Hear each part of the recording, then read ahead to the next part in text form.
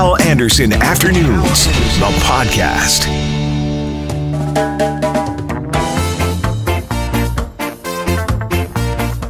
Hello and welcome to the podcast. Coming up, Bomber great Doug Brown on the Bombers in Calgary. Mark Coho of Bike Winnipeg reacts to the driver who's on the hook after his car was hit by a cyclist. And Eddie Perez of the Mavericks before their show Tuesday at the Burke. Please rate the podcast. Please subscribe to the podcast. And now, the podcast.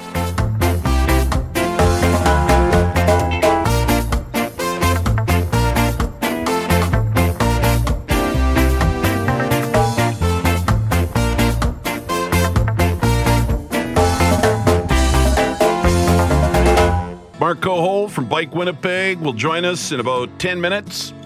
10 or 12 minutes, we'll continue the conversation about Louis Beals. He was in a car, a bike hit him, and Louis got to pay his deductible.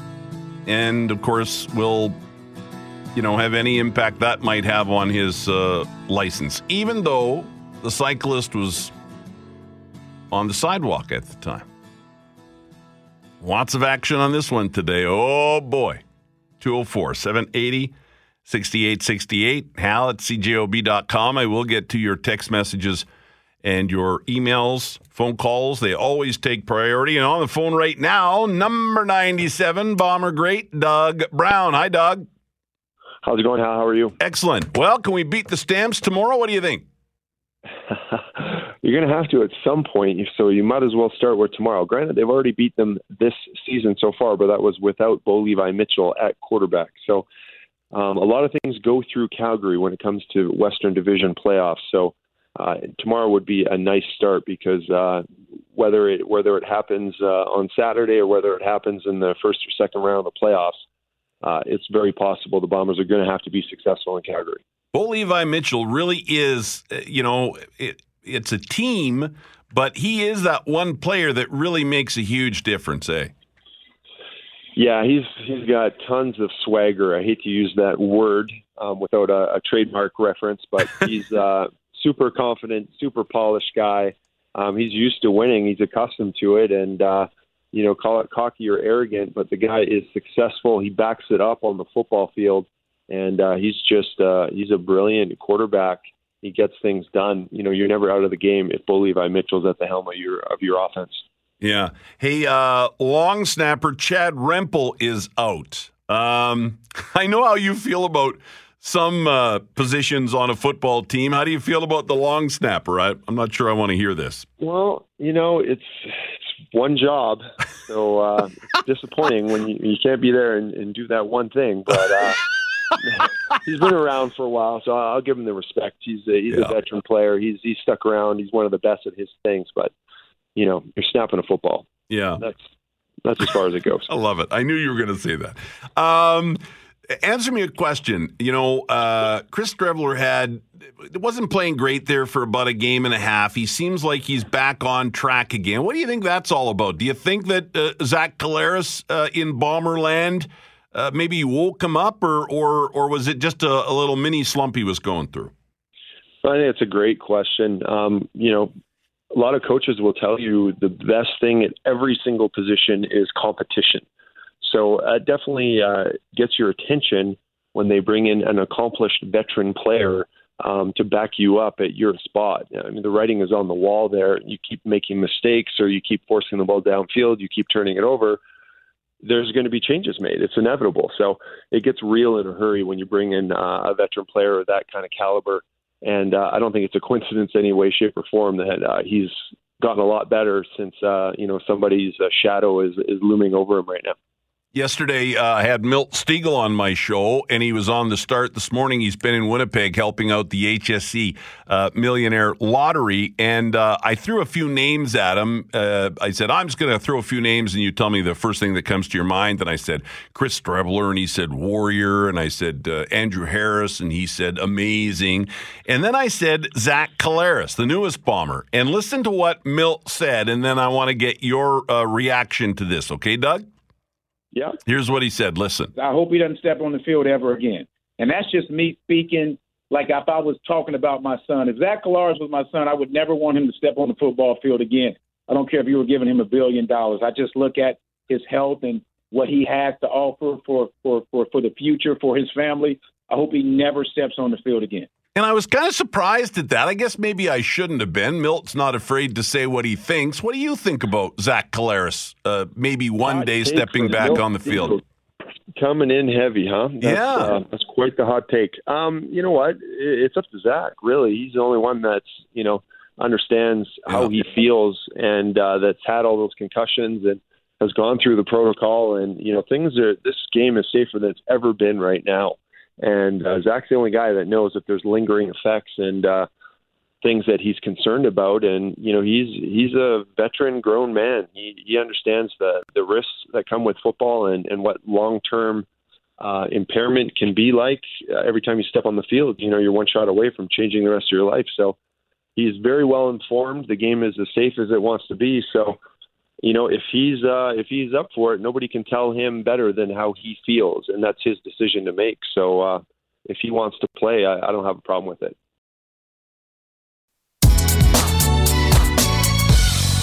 Let's bring Mark Coho into the conversation, Executive Director of Bike Winnipeg. Mark, good afternoon. Good afternoon, Hal. Thanks for two things. Thanks for always being available on this. It's not always the nicest conversations to have, and people are pretty passionate about this, but you're always willing to talk, and I appreciate that. And thanks for coming in studio, too. You bet. Okay, your reaction to this situation, as you just said to me off air, and I went, yep, you're right about that. We don't live in a perfect world. No, we certainly don't. I know I emphasize with both the driver here and the woman riding her bike. Right. And I think, a first thing to look at is what are our regulations and our infrastructure doing in this situation? And I think in this case, it's letting both the man in the vehicle and the woman on the bike down. A right turn on red, I think we need to be asking, should that be a legal action in a mixed-use urban area like Maryland and Westminster? That's interesting, yeah. From a safety point of view, I think the answer is a clear no. Yeah. Is the answer, because a lot of people go there, and I just went there with a caller that called in, and he's both a cyclist and a driver. Is the answer, if a bike's going to be on a street in Winnipeg and wants to be, and I've said to you and I've said to listeners on the air, if there's a cyclist in front of me or behind me or with me on the street, I treat them like another vehicle. They sometimes frustrate me, but I really do treat them like another vehicle. Is the answer here a licensing and insurance requirement for cyclists so that if something does happen where a cyclist is wrong, and I'm not saying the cyclist is wrong in this case, but let's say a cyclist is wrong, now the driver of the vehicle has a way of saying, hey, this is on you, not me. So absolutely not. I don't think that insuring and licensing of people who are biking or bikes is a way to go. I don't think it's a practical solution. When we look at the claims that go through MPI, certainly the amounts that are related to people on bikes are tiny, and generally they tend to be injury claims, which I think is a fact that it's not the bicycle or the person riding the bike that's causing an injury to a person in a vehicle. It's the fact that we have decided to make our public rights-of-way available for motor vehicles, and I have no problem with that. But that's where the injury comes from, and the fact that we're insuring our motor vehicles has to do with the fact that that's the vehicles causing the damage and the injuries in most cases. So what is the answer then? You spoke to this particular case, and I don't think that's a bad idea. You might have a really good point there. What is the answer then if it's not licensing and or registration for cyclists? Well, certainly, I think the answer is we can work on education, and Bike Winnipeg, along with the Green Action Centre, we are working on education to make sure that's better, but we can do a better job of educating people in vehicles as well to make sure they're looking out. But I think critically what we need to be doing is making sure we're providing infrastructure that makes it safe no matter whether you're choosing to walk, to bike, to take transit, or to drive on our roads. And unfortunately, I don't think we've been doing that to the degree that we need to be doing it. I've said this and others have said this on our air. Cyclists kind of want the best of both worlds. In this case, it was a cyclist with a bike on a sidewalk. You're not supposed to do that. But yet in this case, it doesn't appear as though, and a listener called up and said, I think that MPI should be saying, here's the person's name and number and let police pursue, whatever can happen there. But it does seem like some cyclists want it both ways. They want to be treated like another vehicle on the road, but they'll zip in and out of cars. They'll get up on the sidewalk and cross there if it's a red light. Yeah, there's no question. I think whether you look at people who are walking, people who are biking, people who are driving, we're not great at following the rules. It falls on all of us. And I think as well, when we look at what rules are broken, whether you're walking, you break some set of rules. If you're biking, you'll break a different set of rules. And if you're driving, you probably break a different set of rules. And if we're in a vehicle, we see that person on the bike breaking a rule. We think that's the only rules being broken. If we're on a bike, we tend to see the rules being broken by the person in the vehicle. It is very polarizing, so absolutely. It's definitely where you're looking at it that comes through it. And again, I think, we're not going to make people behave properly in every circumstance. That's just not a situation that's going to happen. Yeah. What we can do, what we do have control over, is how we build our roadways to make sure we're providing space available for people to walk, to bike, or to take transit. But also to make sure that the types of conflicts and encounters that people come up with aren't going to be hazardous to them, and that we can manage that sort of conflict and resolve that. This will be up to MPI to figure out what happens, and I'm sure they'll look through it, and what happens will happen. But I think we also look to. The fact is that in that neighborhood, you're on a roadway, Westminster, that has more traffic than anyone from the Transportation Association of Canada, which should have bikes and traffic mixing without any kind of infrastructure. Obviously, Maryland is a one-way, with a painted bike lane. Some people might feel okay on that. Many don't. So we have to look at what options are we providing. If we do want to have equity in our area, and mobility is I think as fundamental a human right as there is, we need to make sure that we're providing those means for people to act in a safe way. Otherwise, they're going to take it into their own hands. They're going to feel that the roadway system, the transportation system, isn't looking out for my safety. I'll do the best I can. And that might not be the best choice that people are making in those situations. I think you definitely could make an argument that, hey, this is why we need more bike paths, situations like this. But at the same time, on the other side of it, playing devil's advocate, very near to there is a bike path, right? Where somebody could have, it's a street or two over, isn't it? It's pretty far. There's no bike path. I might be wrong on that. That's why I'm asking. There is a bike lane on Maryland, but Westminster, Wolseley are just mixed use. So they're just streets where if you're on a bike, you're interacting with traffic just like everyone else. It's funny, Mark, I almost feel like today, and I knew this was going to, when I heard from Louis Beals, I knew this was going to light up the lines around here. It almost kind of reminds me of the election campaign that we've been in, The people that believe this are going to believe that, and they will justify it with their arguments. And the people who believe this are going to justify it and believe it for their reasons. And I do empathize with that. Yeah. They were involved in this. And like I said, I think the situation that we need to look at, can we produce an environment that makes this a little easier going? And I think the answer is we can, and that's what we should be working towards. We live in a situation where it's sort of one against the other, and that's sort of our legal system, our insurance system, and that's how it comes. It'll work its way through, and I guess unfortunately, everyone involved in it has to wait until it does work its way through. Yeah. Mark, again, I appreciate your time and always being available to talk about this. As I said, it's a very polarizing issue. A lot of people fired up on both sides, and it's important to hear your perspective at Bike Winnipeg and cyclists as well, because we do all have to figure this out. We have to share the roads together. We do, and I hope everyone is looking out there, being careful. Certainly, with the damage to the trees, a lot of those trees are hanging out into the streets, so.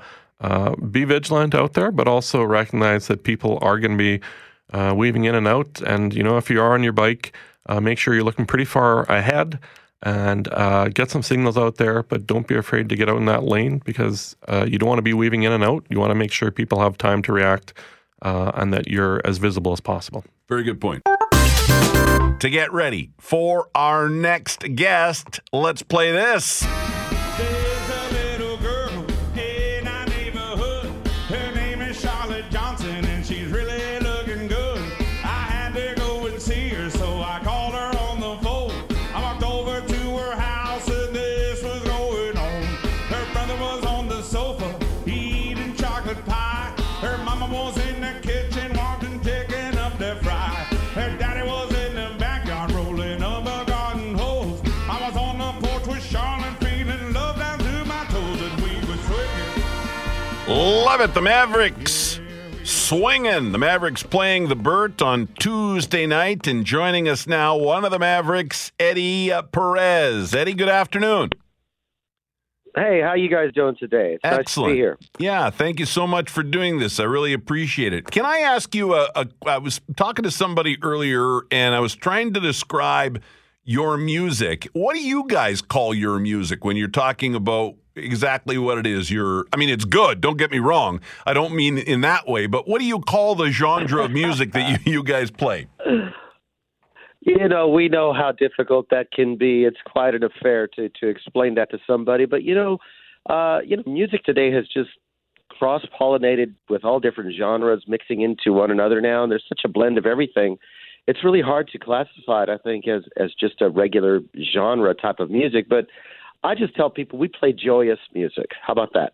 I like that. We Joyous. play joyous music. Yeah, no, that's cool. One of the other hosts here at CJOB, Jeff Courier, talked with one of you at some point a while ago, and he said that you're inspired by Duke Ellington, and or at least some of you are, and Duke Ellington said there's only two types of music, good and bad. So I guess you're joyous and good. Well, thank you so much. That's certainly a nice compliment. We're always trying to hit the mark, in terms of what that means to us, and so there's always a high bar that we're trying to get to. And, there doesn't seem to be any sign of stopping on that front for us. We just keep pushing ahead and just keep trying to, make the perfect cut, We still keep trying. Boy, you got many perfect cuts. Happy 30th. I should have said that right off the hop. Happy 30th anniversary, by the way. Oh, thank you so much for that. It's really a treat to be able to have this moment. Not many bands can withstand the rigors of this crazy business we're in, but somehow we've made it along this journey through the ups and downs, and it's a really great time for us right now. And I think the shows and the music and just the camaraderie, I think that is infectious. And I think that shows, in the shows and the performances. How has the world tour been? Because we're getting you kind of at the end of the tour.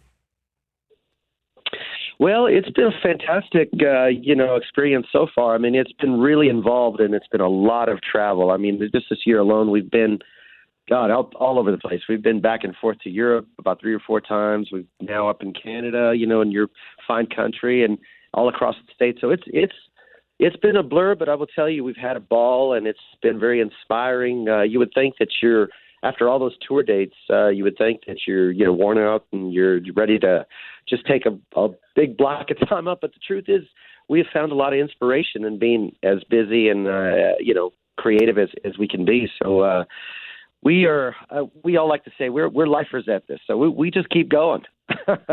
That's great. And when you do a show like the Burt on Tuesday here in Winnipeg, is it hard to come up with a lineup of songs? I mean, you have so many to pick from. Do you guys fight about that, or explain that process?